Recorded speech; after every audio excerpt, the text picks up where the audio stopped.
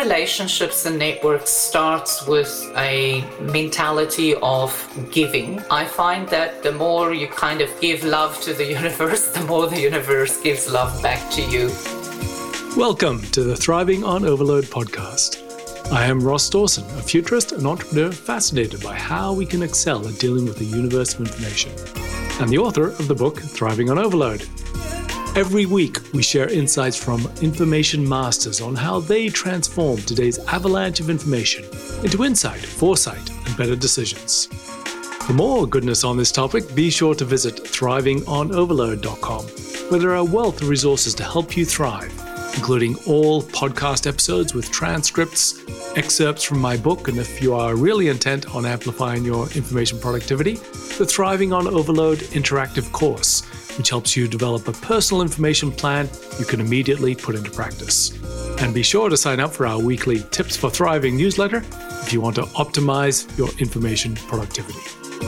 If you enjoyed this episode, please do subscribe and give a rating or review on iTunes. It helps others interested in this topic to find these resources. Now, on with the show.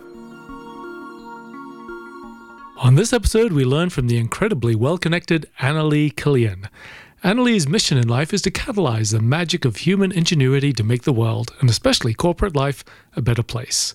She is currently Vice President of Strategy and Partnerships for Omnicom's leading cultural intelligence agency, Sparks and Honey, the founder of the Amplify Innovation Festival at the financial services giant AMP, and a fellow of Aspen Institute's First Movers Program. You can follow Annalee on Twitter at @MaverickWoman. In this episode, Annalee shares insights on serendipitous learning, the network as filter, finding voices at the edge, the value from deep connections, and much, much more. So keep listening to learn from Annalee's great perspectives. Annalee, wonderful to have you on the Thriving on Overload podcast. Hi, Ross. Nice to see you again. Annalee, you've been at the edge of the future in many ways for so long now. How do you do it? What's at the heart of your ability to keep across change or where things are going? I think it all starts with, curiosity. Curiosity is a characteristic that I have in spades, and so it's almost inevitable that I'm always seeking the edge because I'm curious, and sometimes this curiosity has a nemesis, which is that you end up with, oh my God, information overload. You're curious and you find lots of information. There's often too much of it. So how do you deal with that? How do you get value from that profusion? I guess there's a complex answer to that. One is, I think that some information is okay to discard, but having consumed it and processed it, when you encounter similar scenarios, the insight is that you can recognize a pattern. And it's probably at the point where I start to recognize a pattern that I kind of start to pay attention to see, should I be capturing some of this? Should I be saving some of it? So that's part of the curiosity, is about really an open funnel, and then there is a process of recognition of patterns, which then would, for me, indicate it's time to track this. That's one way in terms of just, serendipitous learning. And the other one is that I do a lot of my work around relationships and people. People to me is the way to scale lots and lots of information, because I can't hold it all. But if I have a network that holds much of it and I can get to them, then it helps with the process of curation and just-in-time delivery. So that is very useful. So for people, I have not found an ideal solution. We know that LinkedIn is the supposedly business network where we store our valued relationships, but I found that the platform has actually become weaker over time rather than stronger. They used to have a feature that they eliminated a few years ago where you could annotate a contact.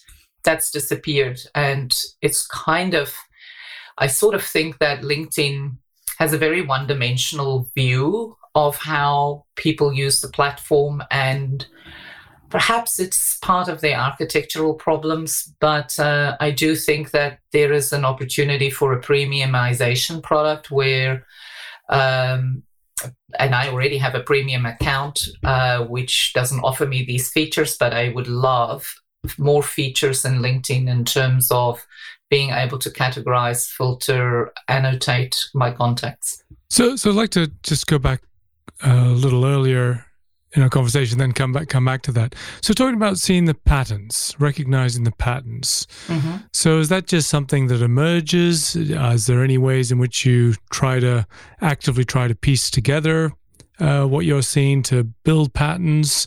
Is it just this recognition that this is something you need to follow? Is there anything which supports you in being able to see that there is a pattern?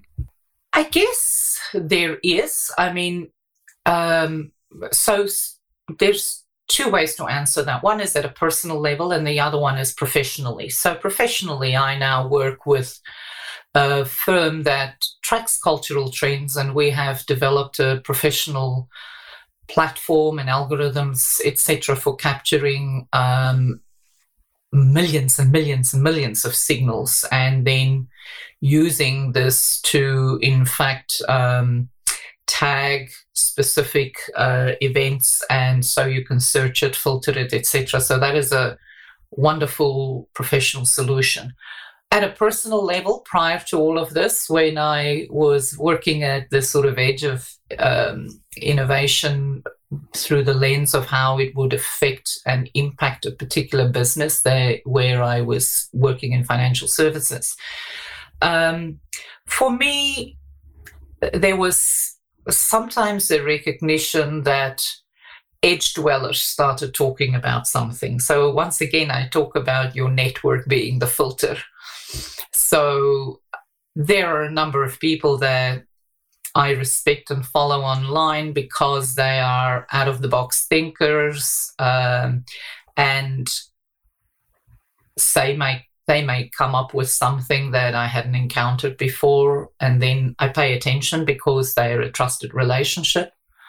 Or I might see something, think it's curious and interesting, and then look for who else is paying attention to this. And when I see that it's being picked up by others, then I kind of know, okay, I'm onto something. So that that's the description then of the network as filter in terms of being able to then surface and to be able to say, well, if multiple people are looking at that, then that's worth looking at. Well, I think so, because trends are shaped in culture, and culture is the sum total of everybody's behavior in a particular system. So the behavior then is an indicator that something is a thing. So you mentioned before about you see a pattern and then you might save it or capture that. I mean, have you had any long-standing ways in which you take notes or save things or build relationships between what you're capturing? Oh God, I wish. Possibly, given the grey hairs, there are a number of platforms that I've used over time that have come and gone, and with that, my links and my bookmarks have gone. And the longevity of platforms and consistency in those platforms is a problem. I've mentioned to you that sometimes these platforms are developed by young developers or people that don't necessarily think in 30, 40-year timeframes.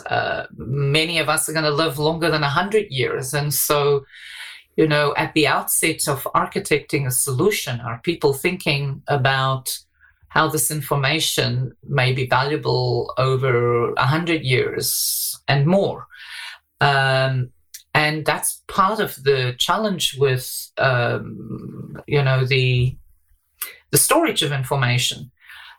So at the moment, my best solution at the moment is that I use Box and I use my own taxonomy. I have used other versions of a cloud storage solution in the past. I used Dropbox before. Dropbox then went and changed some of its design. It's become so clunky and unusable that I don't even use that anymore. I've used Reddit. There was a platform before, which I can't remember, which was really good at just sending a link and then tagging it based on your own taxonomy, but that died.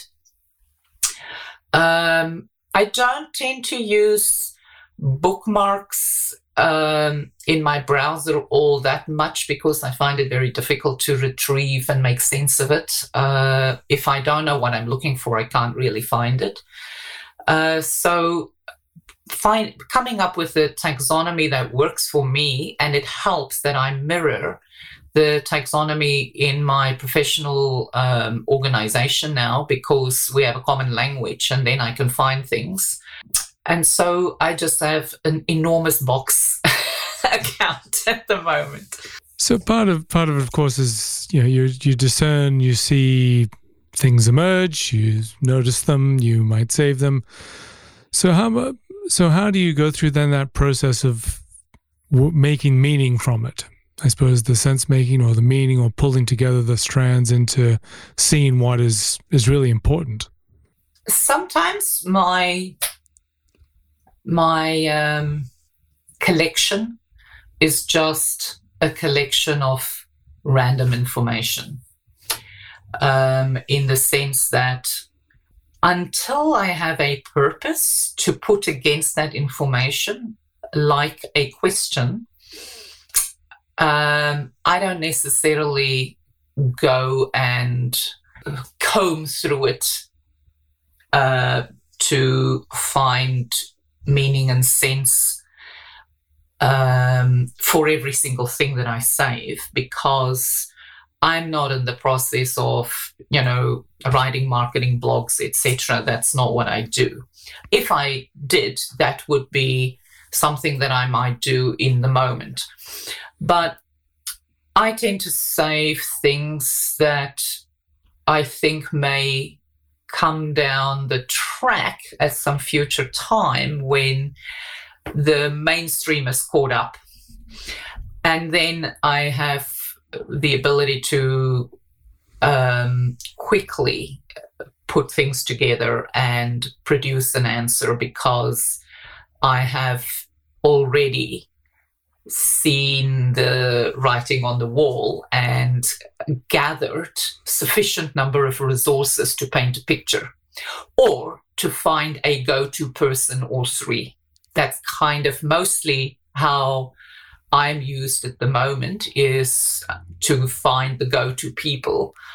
But in order to know who those go-to people are, I need to understand the domain. So I do both.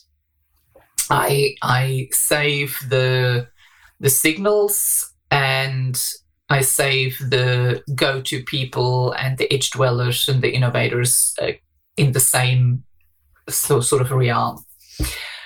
It's basically purpose-driven. Depends on what the question is, who's asking the question, and what the purpose is. So, I mean, you are famed for your incredible network, and so tell us about how you build your network with that from this information frame. This idea, as you said, of being able to see, well, these are the people that would understand a particular domain, or having and being able to build enough understanding the domain to, I suppose, to identify those people, to build the conversations or build the relationships. I mean, what is that process? How does that happen for you? Very consciously. So because that's how I make a living these days, is I pay a lot of attention to the voices at the edge. But I now am a lot more purposeful around digging a bit deeper, because we are so primed through our, shall I say, standard operating environment that there is always a white male figure of authority that surfaces first. And because I'm a woman, I try very hard to say, if there is a man doing this, there's got to be a woman doing this, and to find those voices so that I have at least a number of different people that I can source. Increasingly now, because diversity, equity, and inclusion is such an important dimension of the work that we do, I am very, very deliberate about finding persons of color, persons with various, elements of diversity to add to the particular domain that I am looking at. And it's so interesting, Ross, that when you are deliberate and conscious to find these voices, you can find them. Yes. They are there. Absolutely. I know you started a list of female futurists many years ago. I mean, I applaud you for that. For me today, one of the things I find very frustrating about, correcting this imbalance in terms of what thought leadership looks like is that when it comes to people of color, everybody, has somebody that is a diversity and inclusion consultant. But I'm looking for who are the AI ethics experts that are people of color, who are, the lifestyle consultants, who are the people at the edge of neuroscience, who are the people at the edge of medicine. So, and they are there. We just have to do a little bit more to find them. You are listening to the Thriving on Overload podcast. If you truly want to increase your information productivity, then check out the Thriving on Overload interactive course. It is designed to significantly enhance your information practices and habits, guiding you through creating your own personal information plan so you can excel in a world of overload. Go to thrivingonoverload.com/course to find out more. Now back to the show. And so when you speak to people who will look different or think different, or have all of these different diverse factors, how different do you find that their views are? I mean, I suppose it depends, obviously, in a social domain or some kinds of scientific domains, it would be different. But how do you bring out that richness, or how much difference is there, and how do you bring that together?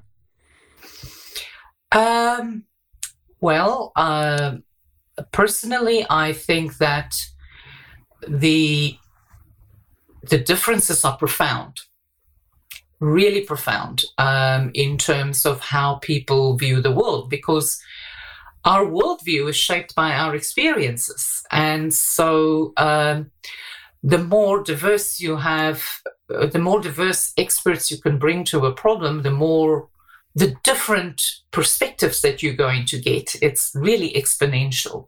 And it's often that this different one or two elements of a conversation can completely switch the direction in which a solution is going. I mean, we've all worked in innovation and we know this.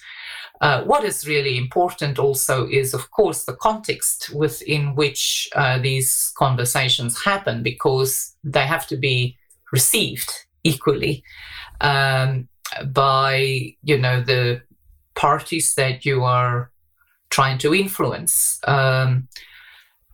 in a professional context, the work that we do around interviewing experts is done by expert strategists and analysts. And in many cases, the points of view are anonymized so that they're not attributed to a particular person.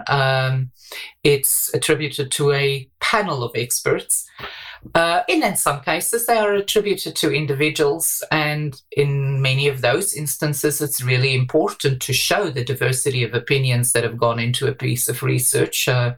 Our most recent report on equity diversion, the equity effect, interviewed people from many, many walks of life, and there it was really important to demonstrate attribution.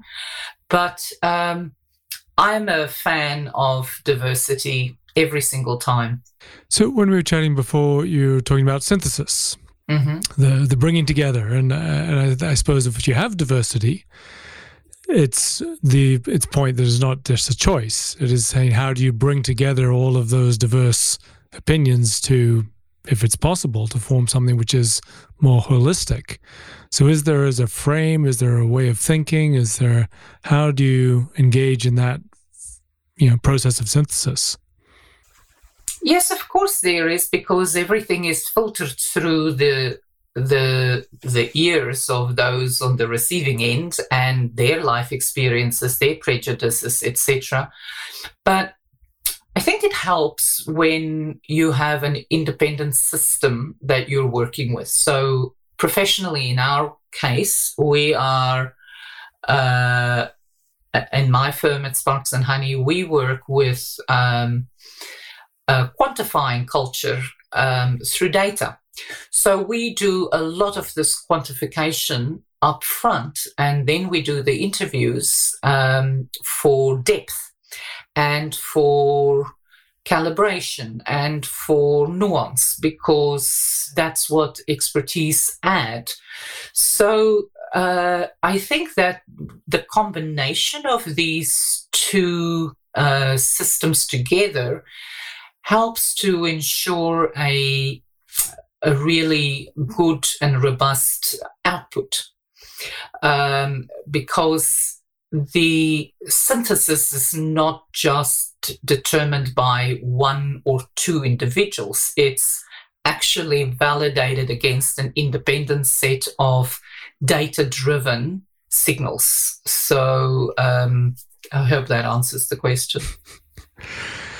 Well, more broadly, so I think that is a lot of what you engage with, because you have so diverse experience and exposure to things that, a lot of your role is that one of synthesis. And so not just in, I suppose, these studies, or more generally, I mean, do you feel that over time you are drawing more of a synthesis of the perspectives and the experiences and the technologies and the ideas that you are coming across? Yes, I guess. I mean, so I think this is a question about longevity kind of thing. So the longer you are on Earth and the more you're exposed to lots and lots of information, the richer your own database is, okay? And I'm capable at the age of nearly 60 now to have a long view of 40 plus professional years of working to be able to draw on for synthesis. And now some people might call that the Achilles heel of experience, because you might sort of make everything fit through your own experience. And there's a very solid argument in certain quarters that experience can be the enemy of innovation. Don't know how true that is. I certainly think that you need both fresh eyes as well as experienced eyes. And when you bring those together, you probably have a better outcome. I personally feel that I am at my most valuable to any business at this stage of my life, and I will be more valuable in 5 years from now. Every year that goes by, I get more valuable because of lived experience. So you just have more data to draw on, and if you apply conscious critical thinking to this wealth of data that you can draw on, I think that it does make you very valuable. So that means there are more connections to make between ideas and experience and people? Yeah, I mean, I think that obviously being quite open-minded about things is an important element to that. But I think it comes with the territory of people that are just naturally very curious. They are sponge-like and they absorb a lot of information, and they have low filters. What do you mean by low filters? What I mean by low filters is that you are less judgmental and can accept things at face value sometimes. Maybe it's this thing of being a ENTP. You know, you're open to possibilities, not just probabilities. And I think that's an interesting counterpoint when you say experience. There are some people for which experience means that they start to get a more fixed worldview, whereas there's no reason, I believe, with more experience that necessarily it makes you closed-minded rather than open-minded. And I suppose that's the key. Well, one of the key differences you observe as people grow older. I'm not sure that I don't think that it's just a thing of growing older. I think that closed-mindedness can exist at any age. It just calcifies. Yes. No, I mean, that's the point. Some people maintain their open-mindedness or even increase it over time, whereas others don't. So that's not really a factor of age. It's really a factor of personality type. Yes, maintaining that. So that's where experience, so wealth of experience with the open-mindedness becomes more valuable. Exactly. Whereas perhaps the wealth of experience with not being curious is not a good, that's not a combination. What is interesting though is, this is completely anecdotal, but I think that there is something really interesting that happens with women after they have finished with, being primary caregivers, and the sort of, the burden of primary caregiving is no longer there, is that I've personally encountered that women become professionally much more curious at a certain age and continue to flourish. That I found that very, very interesting. So perhaps rounding out and sort of thinking about, is your real focus as perhaps a networker isn't the best word, a person with an extraordinary network and a person who looks to the people and diverse people for finding ideas.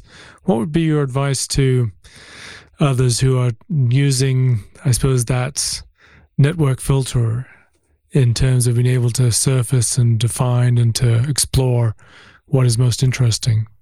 I will share with you something that might be valuable for your listeners is a book that I've recently read that encapsulated certain insights around friendship, networks, etc. And it's called Social Chemistry, and it's written by Marissa King. She's professor of psychology at Yale. And it was fascinating for me to read this book because the book gives you language around something that you intuitively know, and it gives you a framework. What I found very interesting about this book was the three kinds of network kind of people. There is those who just collect lots and lots of names, but their relationships are very shallow. And then there are those that have a very narrow circle, but very, very deep. And then there's the kind of the group in the middle, which is sort of like a blend of both. I think I'm the person in the middle that is kind of a blend of both. But what is interesting for me is that the people with a very big sort of Rolodex just of names, they're the ones who come into an event and they just kind of collect everybody's business cards, but they don't really stop and make a connection. And this, there is really nothing there. There's no relationship. For me, the most valuable thing that I've learned in terms of building relationships is that you're better off spending a lot of time with a single person at an event and really getting to understand that person and making a deep connection. Then I follow that up by seeing how I could be valuable to them. How can I share something that they will value? How can I connect them to an opportunity? Is there somebody that they should meet that I know that would make either life more fun or advance their business agenda or something like that? So for me, all relationships and networks starts with a mentality of giving rather than taking. So never be a taker, be a giver. And when you're a giver, it's also given without expectation. It's not like, oh, I've given you something, now you owe me. It's literally just an attitude of generosity for the sake of it. And I find that the more you kind of give love to the universe, the more the universe gives love back to you in a multitude of different ways. And so there is this tension, or not, maybe it's not a tension, it's more like a super connection between human goodwill and our humanity and information. And when you bring these two things together, you get real value. And I don't know that computers and algorithms is going to get there very soon. Indeed. Thank you so much for your time and your insight, Annalie. It's been a delight.